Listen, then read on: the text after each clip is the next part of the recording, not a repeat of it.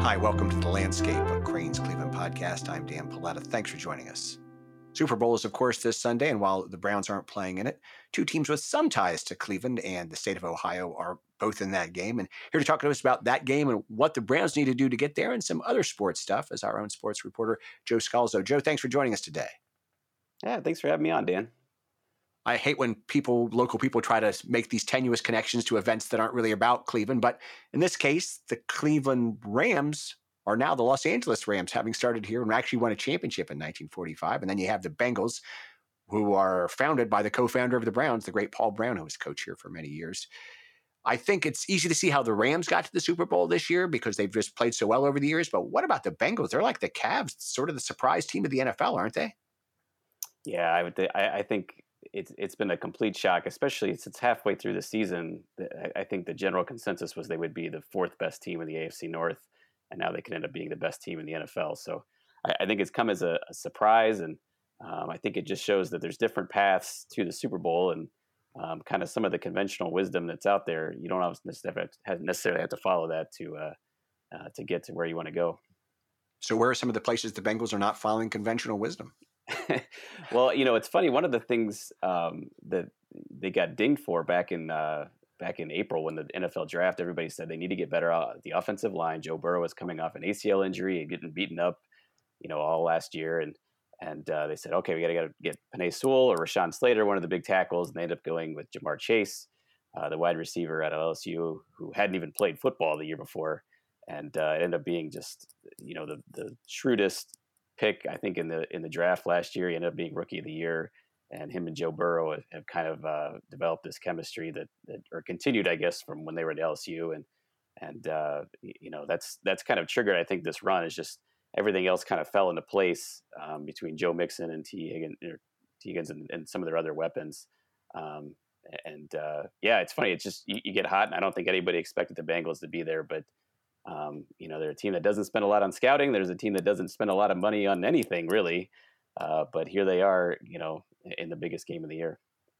I would be remiss as an Ohio State homer. I saw a funny tweet after the AFC Championship game. Someone wrote, Eli Apple saved a touchdown before halftime. Sam Hubbard had 2 sacks. Von Bell picked off Mahomes. And Joe Burrow, who played for the Buckeyes for a year or two, led them down that big drive. So Ohio State won the AFC Championship game. There are a lot of Buckeyes on the Bengals. Yeah, and traditionally they've probably been more willing to draft Ohio State players than the Browns have, and I'm still kind of upset about the Browns passing on Sam Hubbard. It's one of those things where I'm kind of a draft junkie, and I'm one of those guys that's still logged on when it's like the 4th round, and I forget who the Browns picked. It was somebody with defensive end, I think from Miami Hurricanes, that ended up just kind of washing out. I can't remember his name, but yeah, like you said, it's kind of one of those things where you maybe pick different teams based on how many Buckeyes they had. And certainly Joe Burrow comes with an asterisk since he had most of his success at LSU, but he's still an Ohio guy. And so I think there's a lot to root for from that standpoint. If you choose to go that way, I know a lot of Browns are going the other direction. A lot of Browns fans where they're bitter and resentful about what's happened. So. Well, when we talk about Burrow, one of the things when you watch him play, and it's easy to say from my couch, but he seems to never, ever get flustered. He seems like a cool customer no matter what's going on. Is that his key to success in addition to having a good arm? Oh, yeah. I mean, he grew up with a coach's son. He played a lot of football in high school. He, Mr. Football winner in Ohio, and played, he's 25 years old. He's kind of seen everything, and just the leap that he made from his first year to second year at LSU, from his first year to second year in Cincinnati, although he was really good, I think, as a rookie. Like you said, he never gets flustered. He never makes the wrong decision. And he's just kind of like, it just feels like he's been on this level for 10 years, even though it's only like his second year. Certainly the comparisons come with Burrow and the quarterback for the Browns. What are the offseason priorities for the Browns when it comes to quarterback and Baker Mayfield?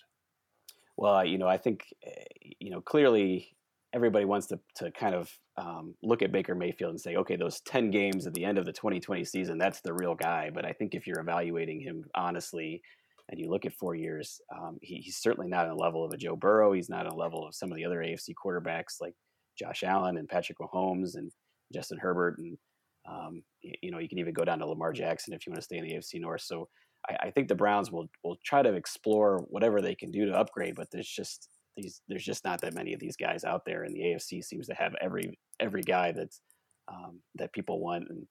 And so, they've already picked up his fifth-year option. They can stick with him. They can go with maybe like trying a Mitchell Trubisky and seeing if maybe he can give some competition, or you explore a trade. Maybe Russell Wilson, he doesn't seem interested in coming to Cleveland, but maybe you explore that. And maybe you pick up a developmental guy like Malik Willis from Liberty in this year's draft or something like that. I think you have to just kind of look at everything, because the Baker Mayfield we saw, whether he was hurt or not last year, is just not good enough to get you where you want to go. And maybe the true Baker Mayfield is the guy we saw at the end of the 2020 season. But, I would say he's clearly, over the course of his career, shown to be just a good but not great quarterback. So I think they got to look to maybe upgrade that position, or hope that somehow he makes a jump in year 5. Hindsight being 2020, and I've heard a lot of people say this, is it possible the Browns caught a little lightning in the bottle that year? They didn't play the hardest schedule in the world, played a Ben Roethlisberger who certainly wasn't at the top of his game when they won that playoff game. You don't take anything away from anybody, but coming back this year, it seemed like other teams also adjusted to what the Browns were doing, and they didn't really have a counter. Yeah, and so much of what the Browns do offensively is based on stacking good plays together. And so you saw this year that, those big chunk 15, 20-yard plays, they just weren't there. And so you'd see so many drives where, they only get 1 or 2 yards on first down, and suddenly they were stuck. And, that's the thing. Like, you see these elite quarterbacks are just able to just, almost dominate the position. And the Browns are kind of going like slowly down the field. And so I think when we saw the first game of the year against the Chiefs, there was an explosive offense. That was when Baker was healthy, and you think, okay, maybe they had something going. But when you look at what happened, with Odell Beckham Jr. after he gets released, he signs with the Rams, he becomes a great player for them. You think maybe the problem is deeper than just their personnel, and maybe there's, like you said, maybe they figured out, some of the offense that the Browns do. Maybe they need to upgrade a lot of positions, but clearly the offense was the weak spot, for most of the year. And it's, it's a genuine concern about what they're going to do, heading into the offseason. There's a lot of decisions beyond just Baker Mayfield. So where would you put the Browns in the NFL's pecking order, and in particular in the AFC North as we head into next season? They just kind of seem like a team that's maybe one great quarterback away from contention, but how do you get that? So, I mean, they're kind of like maybe slightly above middle of the pack. I think their roster is really good, from maybe 1 through 30, better than most teams in the NFL. But there's a lot of question marks, and you kind of looked, and I think heading into this year, there was a sense that they had a window here of a couple years. I think that's probably still true, but if you don't get the quarterback situation figured out, they're just kind of a middle of the pack team, and probably, the 3rd or 4th best team in the AFC North, depending on what the Steelers do at quarterback. Let's make the glass half full. What are some positive takeaways from this 8-9 season? Was there anything? I think, obviously watching Nick Chubb play this year, and then Ernest Johnson and Kareem Hunt when he's healthy is just a joy. Myles Garrett is a joy to watch. Denzel Ward is going to get paid this offseason. He had a great year. And their offensive line is really good. There's a lot of pieces. You look at this team and you compare it to where the Browns were 5, 6, 7 years ago. Those teams back then that were bad, they weren't just bad, they were boring. They had nothing. It was hard to watch. Yeah. And now you got some guys that even if, the game is, doesn't end with a win, they're fun to watch. And so you have those pieces there, and the Bengals show you, like, hey, if you catch lightning in a bottle, I mean, Joe Burrow is really good, Jamar Chase is really good, but I don't think anybody thinks that if you replayed these playoffs, we would end up with Rams Bengals. Sometimes that's just the way the NFL is. You just got to win one game and then win the next. So maybe they can do some good things. Obviously the Browns have some big decisions to make on guys like Jarvis Landry, and Case Keenum is probably gone. They want to sign Jadeveon Clowney, but he's going to be expensive. So there's a lot to kind of to take in, but it's certainly a better place than they were 5, 6 years ago. And you never know, maybe one trade or one good move, or one bounce back year, and they could be back in contention. How far do you think? I mean, they want to get off that trivia question of being one of the only 4 teams never to make it to the Super Bowl. Is it just a question then of quarterback? How far away are they? Or can we just get it together next year? Easy to say Yeah, or predict, right? this is the biggest challenge, Dan. Let's say Baker Mayfield has a big game and he beats Joe Burrow in the playoffs. Then you got to beat Justin Herbert. Then you got to beat Patrick Mahomes. Then you got to beat Josh Allen and whoever the NFC is. So to put 3-4 games together in a row, that's the big challenge. And that's where it's going to be such a gauntlet in the AFC over the next few years. And I don't know. I mean, certainly they're not as close to breaking that Super Bowl drought as we all thought back in August. So I hate to be kind of a downer, but I think realistically looking at this, and as I'm speaking as someone who watched on the couch and just threw things at the wall all year, it's very frustrating. And I think it's safe to say they underachieved this year. We're talking about the Super Bowl, the Browns, what's going on in the world of sports with Crain sports reporter Joe Scalzo. Joe, before we go on, you're going to be doing this again in March. What sounds like a fun program at the downtown Cleveland Marriott. What's going on that day? Yeah, Crain's Sports Forum. We're hosting David Gilbert from Destination Cleveland and the Greater Cleveland Sports Commission, and Len Komoroski, the CEO of the Cavaliers, and Rocket Mortgage Fieldhouse, and obviously we're going to talk a lot about Cavs and just the impact of the NBA All-Star Game, which is coming up in a week or so, and just all the good things that are happening with Cleveland and with the Cavaliers and specifically. And I think the Cavaliers, as you kind of alluded to, they've been a surprise team. They were the team like the Browns that we thought the Browns were going to be this year, and I think everybody just kind of figured this would be maybe a step forward year, but now the Cavs are in serious contention. And so we'll talk about that and just kind of share some of the good stories and good things that happened around All-Star Weekend. So I hope everybody can come out. Yeah, we're going to talk to Len on the podcast next week. We're looking forward to that conversation to see what's going on at the All-Star Game. Man, Cleveland's kind of turned into a place to have big sporting events. Yeah, I had the MLB All-Star Game in 2019. You had the draft, obviously, and obviously there's lots of college stuff. Whether it's the MAC tournament or an NCAA tournament for women, and there's a huge boxing qualifier coming up and track, and so yeah, it's just a good place. And I think David Gilbert always talks about this. It's a good place to have events because they want it to be a good place to have events. We don't have the greatest weather, everybody knows that, but I think if you go somewhere and you're generally welcomed and everybody wants you to have a great experience, that comes through. And so that's what, obviously Destination Cleveland and the Greater Cleveland Sports Commission tries to do. And, I think we're just friendly in Cleveland other than when we're grumbling about the Browns or the weather. Super Bowl Sunday is the day, of course, people are going to be smashing a lot of Doritos and wings, but they're also going to be making wagers. What's going on in the state of Ohio? I know that Governor DeWine signed the bill. I think it was at the end of December. And with sports gambling supposed to be ready to go by January 1st, 2023. Could it be here before that? What's the holdups? How are things coming? Well, I think what you're seeing is a lot of places are getting their ducks in a row, whether, the Jack Casino and Thistledown are doing things. The Cavs just announced a partnership that's going deeper with Fubo Gaming. You're seeing the Hall of Fame Village. The places that are big, casinos, racinos, sports teams, obviously the Hall of Fame Village in Canton is kind of just a campus full of things. They're getting lined up for this when it's ready.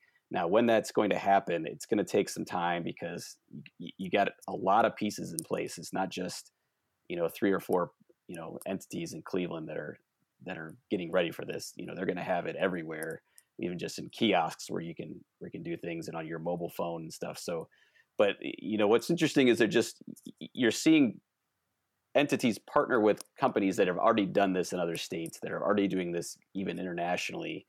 And so I think that's going to speed up the process, but I haven't gotten the sense that it's imminent in the next few weeks. And the one thing I will say is, as the sports business reporter, I get a lot of emails from these gambling companies who want to just stress how much money Ohio is losing out on by not having the Super Bowl. And you kind of want to say, yeah, that's true, but Ohioans are also keeping that money in their pocket because most of them are not going to eventually win if they keep sports gambling.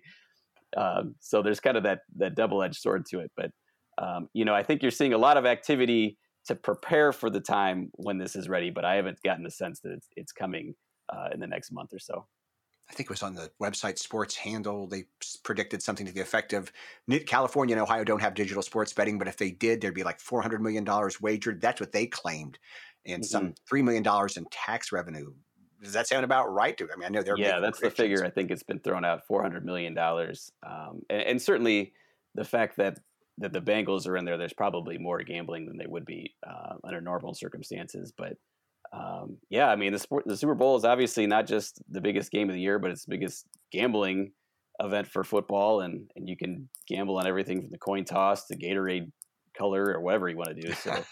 Um, I think it just adds to the spectacle of it. And obviously, like you said, by this time next year, when the Browns are in the Super Bowl, Right.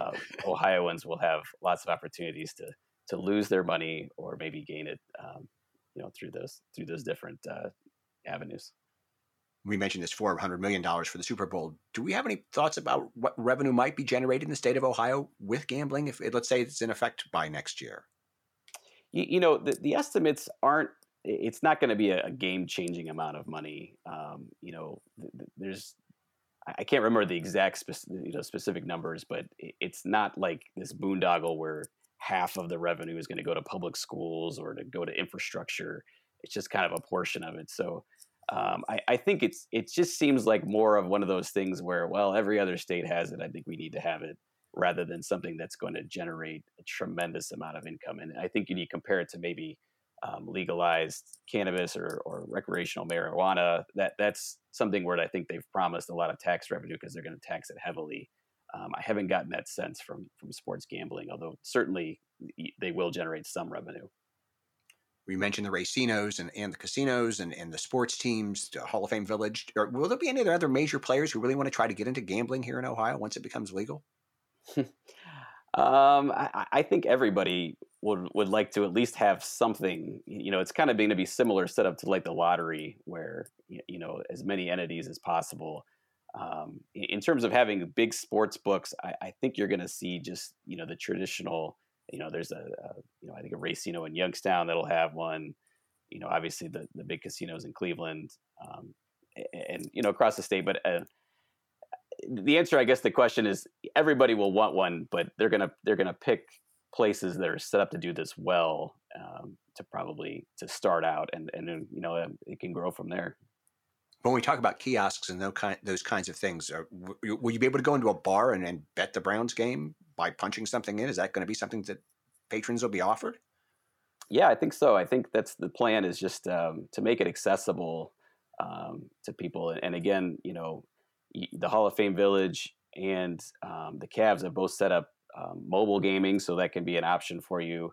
And people are kind of doing this with fantasy football as well, and that's kind of like you've seen that start to creep in, and there's other states nearby that you can go gamble. So I think it's just going to be a normalized thing where maybe instead of going and playing the lottery or scratch offs, maybe you go and place a bet on a game, and it's just that casual. So it's going to be pretty accessible for a lot of people to go to.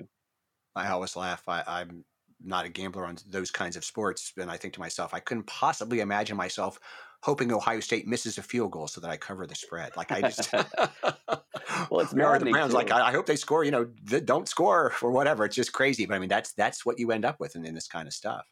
Yeah, and I mean, I think, okay, last night the Lakers and the Portland Trailblazers played. This is a random game. Lakers have LeBron and Anthony Davis. They lost to a Portland team that has traded everybody away, and you just don't know. There's no way that it makes sense, and so sometimes that works in your favor, but a lot of times you can be smart and make the right bet, and it doesn't matter because, like you said, something random happens, like someone misses a field goal, or you're forced to cheer against your favorite team, which people already do, I think, with fantasy football and stuff like that. So maybe they're used to it. So before we go, I have to put you on the spot. What's this final score on Sunday? I think the Rams are better. I haven't bought into the Bengals yet. Maybe I'm doubting Joe Burrow, but I think it'll be something along the lines of 31-21 Rams. I think they're just a little bit farther along in their development right now. What do you think, Dan? What's your prediction before we go? I was going to go 31-28. The Rams, only because I really have concerns about the Bengals offensive line. I just don't know if they're going to be up to the task. And I'm no expert on this. That's the one I'm kind of concerned about. Aaron Donald he's a handful, and like you said, they don't have a great offensive line. They don't even have a great defensive line. I mean, they're not built from the trenches. Having watched Isaiah Prince at Ohio State, who had a propensity to jump off sides or go illegal procedure 2 or 3 times a game, you're like, oh man, he seems to struggle a lot with speed rushers, which is not easy. Yeah, no, and they have Von Miller, and they have lots of fun pieces, Jalen Ramsey, but Joe Burrow has a way of just stepping out of trouble and avoiding it and extending a play and making magic happen. So maybe he'll do it one more time. I'll be rooting for the Bengals for sure. Joe Scalzo, thanks so much for joining us today, and we look forward to more of your writing and, of course, the forum coming up on March 15th, the Crain's Forum, which people can find out about online. Thanks for being with us today. Thanks, Dan. Joe Scalzo is our sports reporter for Crain's Cleveland. I'm Dan Paletta. Glad you can join us for The Landscape, a Crain's Cleveland podcast. We're always happy when you can join us, and we'll talk again soon.